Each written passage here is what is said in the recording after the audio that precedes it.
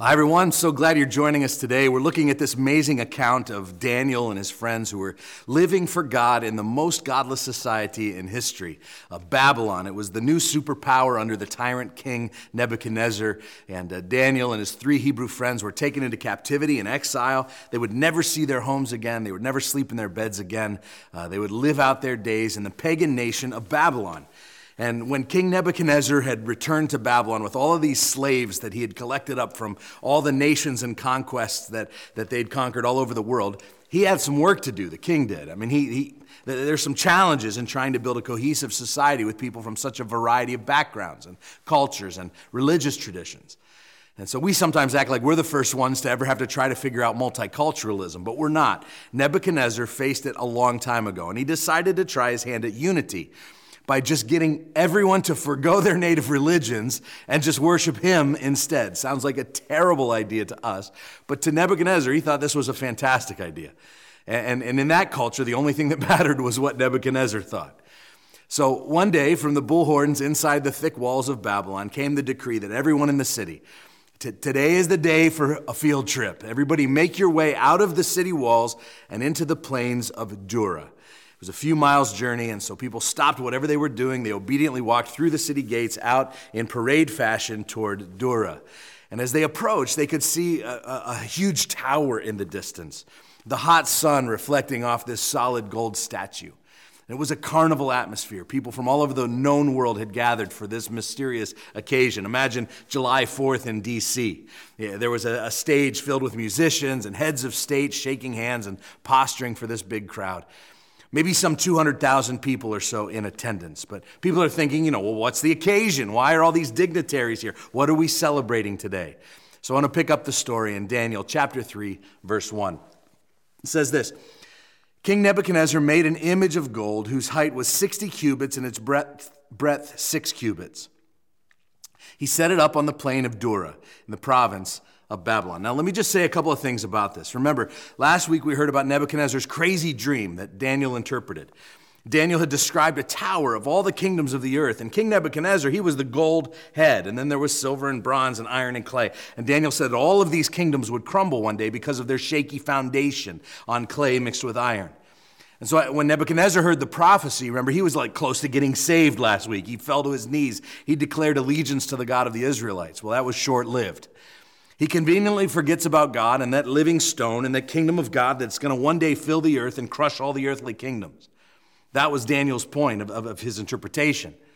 But apparently the only thing that Nebuchadnezzar remembered was that he was the head of gold, and he wanted to be the greatest. And so Nebuchadnezzar says, I have a good idea. I'm just going to build the whole darn thing out of gold. That'll strengthen it. That'll prolong my time in power. It will bring unity to all these people from all these countries because they're all going to bow down to me. Now, he's not exactly a model of sanity, or humility, but he builds this tall statue. 60 cubits by 6 cubits is about 90 feet tall by 9 feet wide. Ironically, similar dimensions to the Christ the Redeemer statue in Brazil. So just kind of picture that in your head. And it's no accident that it's 60 by 6 because the number 6 has some connotations in the Bible. The number 6 is often used when speaking of man-made efforts in opposition to God. So remember Goliath, who fought David. He was 6 cubits tall. He had 6 pieces of armor. The head of his spear weighed 600 shekels of iron. Nebuchadnezzar's tower here is represented by a bunch of sixes. And you've also certainly heard of the Antichrist from Revelation 13, whose number is 666. And so we're supposed to understand that this statue was created by Nebuchadnezzar in opposition to God.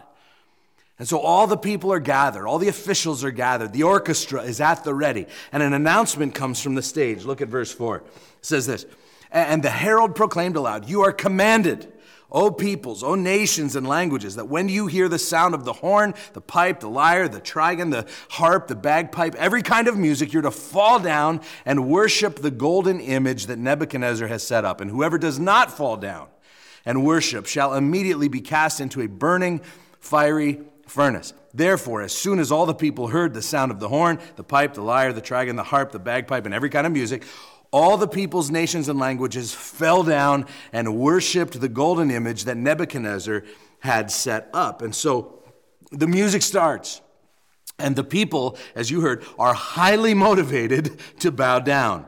A little translation of verse 7 reads, as soon as they were hearing, they were falling. You know what that is? That is fear. When I think of one of the main weapons that a godless society has at its disposal, it's the weapon of fear. And guys, listen, we have been fed a steady diet of fear. If you're a politician, peddling fear gets votes. If you're an advertiser, fear sells products. And the architect of all of it is not people on the other side from you. It's Satan himself, because he knows fear divides us and fear ultimately destroys us. I've seen more fear in the past 3 years than my entire previous 27 years of ministry put together. Fear, it seems like, is underneath everybody's first reaction. Fear about COVID, fear about the vaccine, fear about the government trying to control us, fear about racism, fear about fascism, fear about Marxism, fear about immigration, fear about World War III, fear about the economy, fear. It's like everyone is right on the edge of fear all the time. Why? Because fear moves the needle.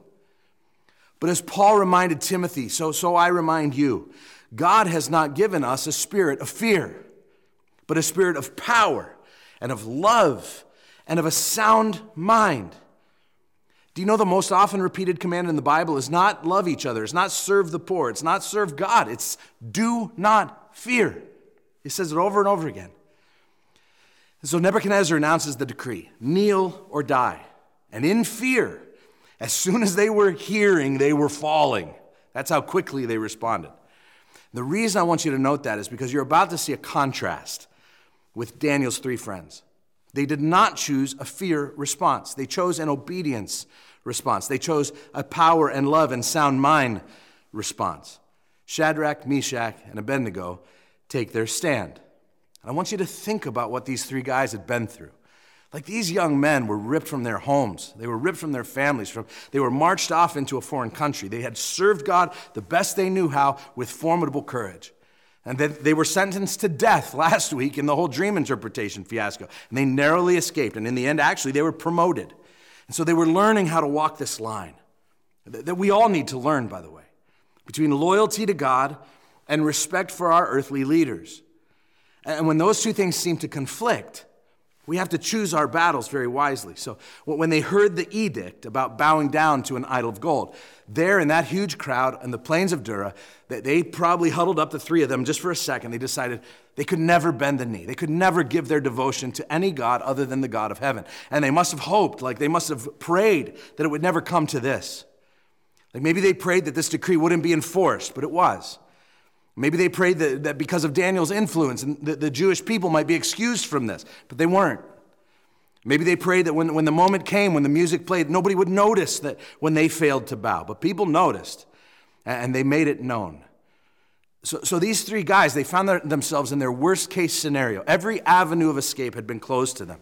And so they're faced with a dilemma. Obey the godless king or obey their God. And some of you may have a similar dilemma of obedience today. Will I do this unethical thing that my company expects me to do? Should I act on my sexual urges that my body wants me to do? Or should I do it God's way? Should I go skiing every Sunday like my friends want me to do? Or should I commit to taking my family to church? Should I scroll my phone all evening like my exhaustion tells me to do? Or should I spend time with my family? Like, what's your test of obedience? I want you to look at what happens when these Hebrew teenagers have their obedience tested. Look at verse 8. It says, therefore, at that time, certain Chaldeans came forward and maliciously accused the Jews. They declared to King Nebuchadnezzar, O king, live forever. You, O king, have made a decree that every man who hears the music shall fall down and worship the golden image. And whoever does not fall down and worship shall be cast into a burning fiery furnace. There are certain Jews whom you have appointed over the affairs of the province of Babylon, Shadrach, Meshach, and Abednego. These men, O king, pay no attention to you. They do not serve your gods. They do not worship your golden image that you have set up. And so imagine being there. Put yourself in the story. Nebuchadnezzar is basking in the glory of this new tower, his newfound fame, the prospect of people from all over the known world, every tribe, every tongue, bowing down to his idol. If you've ever been to a football game at Penn State in Beaver Stadium, it seats about 107,000 people. So imagine that whole stadium filled with those people, along with the entire field filled with people standing shoulder to shoulder with each other. So that's the crowd size. There's a little stage and the orchestra starts to play, probably Sweet Caroline if it's in Beaver Stadium. But the music starts to play, and that's everyone's sign to bow down. So imagine in that stadium, across that whole sea of bodies, everyone bowing down on their faces, except 3 people standing there. Like, put yourself there and ask, what would you have done? Like, I think we've become good at blending in with our culture. I think we've become experts at justifying our disobedience. We've become chameleons with those around us. Think of how easy it would have been when that music played for them to just pretend they found a quarter on the ground. They're like, oh, hey, what's that down there? or that day they conveniently wore the pair of sandals that always comes untied, and the music comes on, and they're like, oh, these darn sandals. I'm always having to lace these things up, and they just go down to blend in. Or it would have been so easy to look around and just say, well, every other captive from every other language and every other country is doing this. Everyone is bowing. They're surely not really renouncing their religions. They're just going through the motions to appease old Nebuchadnezzar. It's the cost of doing business in Babylon. It's just this gray area. So like you just sometimes justify, well, this is just something I need to do to get ahead in this culture, to get ahead in my company. Everybody does it. Ever talked yourself into that one? At your job? Or they could have just said, nobody's really watching. Like the whole Jewish contingency is way over on the other side of the stadium. They're doing their own thing. Nobody's going to know if I bow or if I don't bow. This is no big deal. I'm not hurting anyone. Have you ever used that one? Nobody's going to know. Nobody's going to care. It's not hurting anyone, even though God said not to do it. Or how about, God will forgive me if I just do it just this one time. Like he wouldn't want me to be ostracized. Like these are the people I'm supposed to be reaching. He wouldn't want me to ruin my witness by being the weird guy that stays standing in this moment. He wouldn't want me to risk my reputation for this. Everything's going to go back to normal tomorrow. God will understand. And so I'm just going to bow down on the outside, but God will know that I'm standing on the inside. That's what I've titled my sermon today, Standing on the Inside. Because so often we take this approach. We think our faith is something that's private, never has to go public. No one needs to know I'm a Christian. We become compromisers. We become chameleons.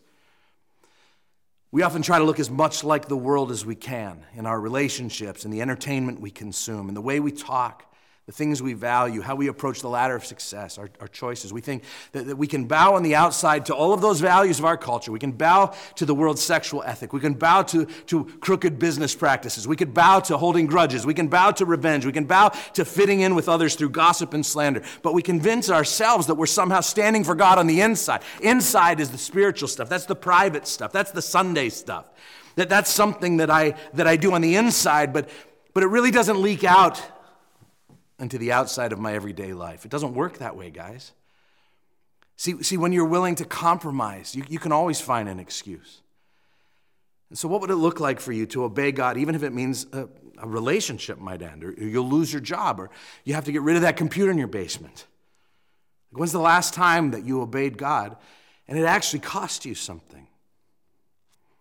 My big idea today states that God is looking for people who will stand tall in obedience, not just on the inside, but on the outside too. And so these 3 men, they obeyed God in the face of unbelievable societal pressure. And I want us to look more closely at verses 8 through 18 because I think we can really learn from Shadrach, Meshach, and Abednego these 5 ingredients of bold obedience. Hey, you like that? See that? It's not true unless it rhymes. That's what they taught us in pastor school. Anyway, here we go. The first ingredient of bold obedience is this. It's to recognize your idols. The reason that these 3 took a stand is because they were being asked to bow to a known idol. And in verse 12, their accusers told the king these words. They said, they do not serve your gods or worship the golden image. So they recognized the idol, and they drew their line in the sand accordingly. And before you're like, whew, I don't have any statues in my backyard that I'm bound down to. Let me explain. Our approach needs to be a little bit more nuanced. Generally speaking, an idol is anything that you love, trust, and crave more than God. It's the thing in your life that becomes too important to you. Those things that demand your ultimate trust, or they demand your ultimate loyalty. Tim Keller wrote a piece called Identifying Your Idols, and he says that so often we identify our idols as things like money or success or cars or whatever. But that identification process doesn't go deep enough. He suggests that there are 4 root idols beneath all of those surface ones. And the 4 root idols are these: power, a longing for influence or recognition; control, a longing to have everything go according to my plan; comfort, a longing for pleasure; and approval, a longing to be accepted or desired. And so, for example, some people might identify money as an idol, but they probably won't change until they acknowledge and confess and repent from the root idol, which is probably actually not money at all. Because for some people, money is about comfort. It's about achieving an easy life. For some, it's about approval. It comes from running in the right social circles. For some, it's about control, like leaving nothing to chance about your future. For others, it's about power. It's getting to a position where you can call all the shots. But that root idol, that is the one that's very important to identify. So you ask, well, why has this relationship become too important to me? Why am I fixated on this promotion so much? Why do I feel like my life is over when I get rejected in any way? Why am I afraid to take this stand or to make this decision? Well, the issue probably isn't in that thing. It's probably underneath it. You're probably bowing to an idol of comfort or approval or control or power somewhere underneath there, and it needs to be dealt with. And listen, we always think of idols as things that are inherently evil, like greed or crack cocaine. But for some people, idols come in the form of really good things, like family. I see parents all the time make their kids their idols, that they're bowing at the altar of trying to make their kids constantly happy or constantly successful or to keep their kids constantly safe. And it can usually be traced back to one of those 4 root idols in the parent. So I imagine Daniel's 3 friends wrestling with comfort and approval in these moments. I imagine them thinking, it'd be way more comfortable right now to just bow down than it would be to keep standing. Much easier to seek approval from the king and from our peers in this crowd versus approval from God. But they chose to keep God on his throne. They recognized the idol for what it was, and they remained standing in obedience. And so it's important to recognize your idols. The second ingredient of bold obedience is this. It's to understand that people are watching. Did you see what it said in verse 8? It says, they maliciously accused the Jews. People were watching their every move, and these boys stood anyway. They were willing to be set apart. They were willing to be discovered, to be found out. And again, I find it instructive to consider what they didn't do. They didn't make any speeches. They didn't make any kind of a scene. There was no attempt to stop others from bowing down. There was no finger pointing. There were no press conferences. There was no violence. There was no resisting arrest. There was no running away, no lying about their actions, no claiming their constitutional rights, no attempt to overthrow the king. When they disobeyed, they did it openly, quietly, and submissively. And Nebuchadnezzar probably would have never noticed them if these snitches hadn't come forward. But people were watching. It's no surprise who was watching and why. It says it was some of the Chaldeans. You'll remember them from the last chapter. These were the ones who couldn't figure out the king's dream. These were the ones who were showed up by Daniel and his friends and then skipped over for the promotion. So there was jealousy, there was bitterness, there were grudges here. If you're openly a follower of Christ, you can be sure that a whole host of people will be watching your every move. It happens the moment you set yourself apart as a Christian. And people will start going, ooh, I thought you were a Christian. Would a Christian say that? Would a Christian do that? Would a Christian watch that? We should welcome that kind of scrutiny and then live up to it. People are watching your life. Your kids are watching you. Your coworkers are watching you. Your family's watching. Your friends are watching. Your neighbors are watching. So just own it. I'm not saying, please understand, I'm not saying be weird for the sake of being weird, but be holy. Set an example. Be the first to love. Be the first to forgive. Be the first to stand up for what's right. Stand up on the outside, even if it means a little criticism. Be willing to be found out for your faith and stand anyway. Now, look at verse 13. It says, then Nebuchadnezzar, in a furious rage, commanded that Shadrach, Meshach, and Abednego be brought. And so they brought these men before the king. And Nebuchadnezzar answered and said to them, is it true, O Shadrach, Meshach, and Abednego, that you do not serve my gods or worship the golden image that I have set up? Now, if you're ready, when you hear the music, to fall down and worship the image that I have made, well and good. But if you do not worship, you should immediately be cast into a burning fiery furnace. And who is the God who will deliver you out of my hands?" Shadrach, Meshach, and Abednego answered and said to the king, "O Nebuchadnezzar, we have no need to answer you in this matter. If this be so, our God whom we serve is able to deliver us from the burning fiery furnace, and he will deliver us out of your hand, O king. But if not, be it known to you, O king, that we will not serve your gods or worship the golden image that you have set up." Here's the third ingredient of bold obedience that I want you to see. It's to be persistent in your courage. See, first the Chaldeans maliciously accused them, but then Nebuchadnezzar gives them a second chance with a clear warning. At the beginning of verse 15, he says, "Now if you're ready." He's saying, the first time you must have just not been ready. Like maybe the music just caught you off guard. Maybe you were just mesmerized by my new gold statue. Maybe you caught the eye of a pretty girl in the crowd and you missed the cue. I'm not sure why you guys didn't bow, but I like you, and I'm throwing you a lifeline here, boys. Now, if you're ready, wink, wink, nudge, nudge, I'm going to cue the orchestra one more time just for you, this time in front of everyone with all the eyes of the whole crowd on you. Like you think not bowing the first time took courage. This is much harder. And then he reminds them of the consequence. He says, if you don't bow, you're dead. Then he throws in an interesting question, which actually becomes prophetic. He asks, who is the God who can deliver you out of my hands? Now, he's not looking for information. He doesn't want a name. This is a rhetorical question. He's really just making a statement, obey me or you're dead.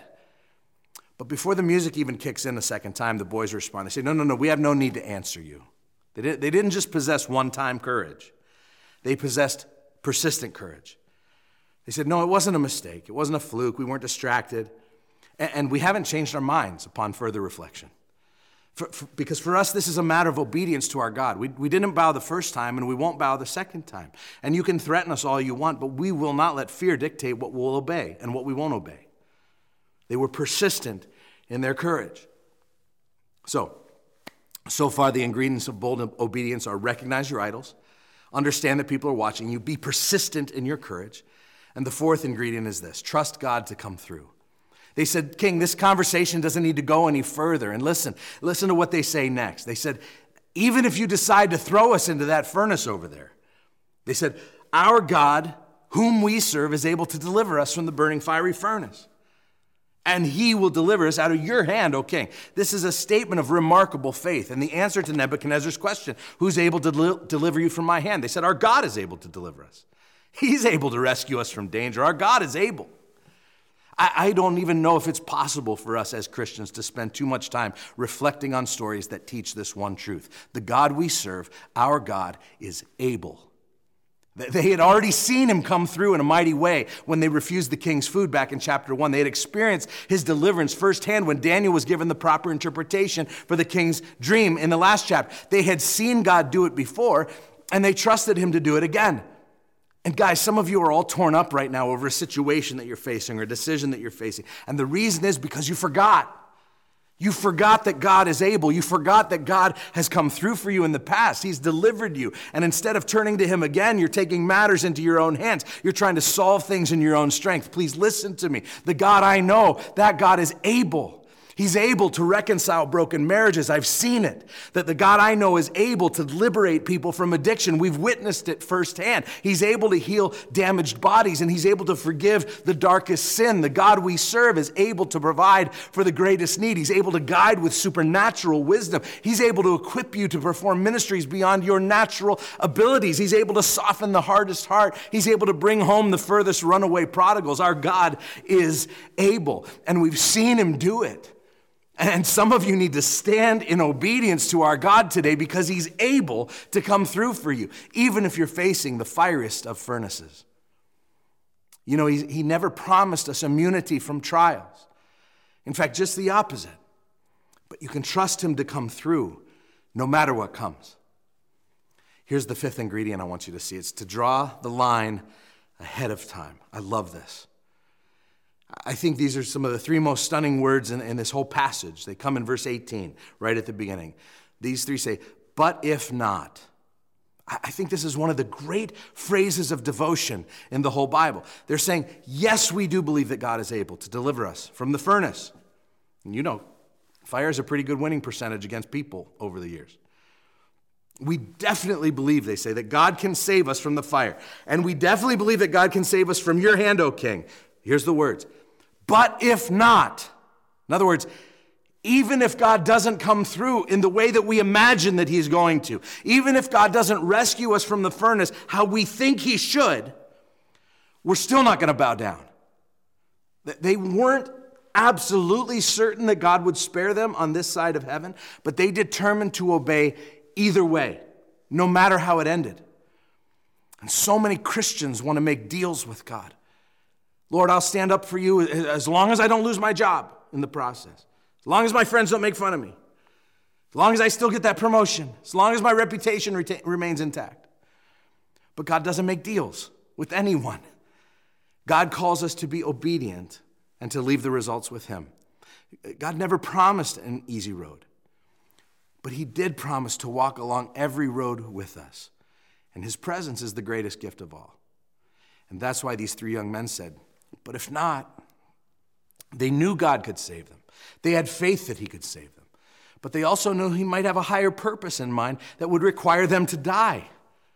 And so they didn't try to back God into a corner by demanding that he do a miracle on their behalf in a certain way. They accepted God's will in advance without knowing how things would turn out. They had already drawn the line of obedience. I'm sure they knew well the first of the 10 commandments. You'll have no other gods before me. So they're like, this is just clear. They wouldn't bow. They stood their ground. See, in order to obey God, I think it's so important. We must draw our lines of obedience ahead of time, before the moment of temptation comes. 2 chapters ago, along with Daniel, it says they resolved to not defile themselves. They made a resolution. They resolved. See, some moral decisions can't be made in the spur of the moment. Your emotions will take over, and your emotions will betray you. You have to decide ahead of time that you will not compromise in the things that matter. You have to decide that up front. Not every hill is worth dying on, but some of them are. And it's better to die on those hills than to slink off in shameful compromise because you didn't have any courage. So what lines do you need to draw ahead of time? Before you find yourself in a financial spiral, will you say, I'm going to do money God's way. I'm going to draw a line up front that says I'm not going into consumer debt, or I won't spend money I don't have, or I'll honor God with my first fruits. I'm going to draw those lines of obedience first and then let the chips fall. Or I'll draw my lines of obedience to God before the meeting with my boss when I'm tempted to compromise. Or I'll draw the line sexually in my relationship right up front before we hit the moment of temptation late at night on the couch in the dark. I'm going to draw lines of obedience before I click on that website. My parameters are in place. Before I pull into that fast food restaurant, before I take advantage of that employee, before that difficult situation presents itself, before I travel alone to a hotel room, before I slander that person behind their back, I will decide ahead of time that certain things are off the table for me. Now listen, we can't anticipate every possible scenario, but that can become an excuse and to not draw any lines. So these three guys, they knew the line, and they said, we won't bow. And yes, we think God is going to come through for us. But even if he doesn't, we know the line is still right here, and we won't bow to the king's God.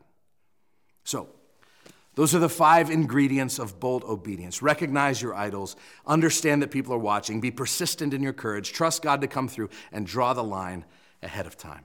Let me just challenge you with the next step. I would just ask you today to ask this question. Where are you standing on the inside when you really need to take a stand on the outside? Like, what is that one spot that you can't seem to bring under the lordship of God's authority? Maybe you're afraid to surrender. Maybe you're nervous about the consequences of taking a stand. Maybe you're nervous about what it might do to your reputation or your relationship or your career. But I want to go back and just follow quickly the progression of this text one last time. Maybe it involves identifying your idol.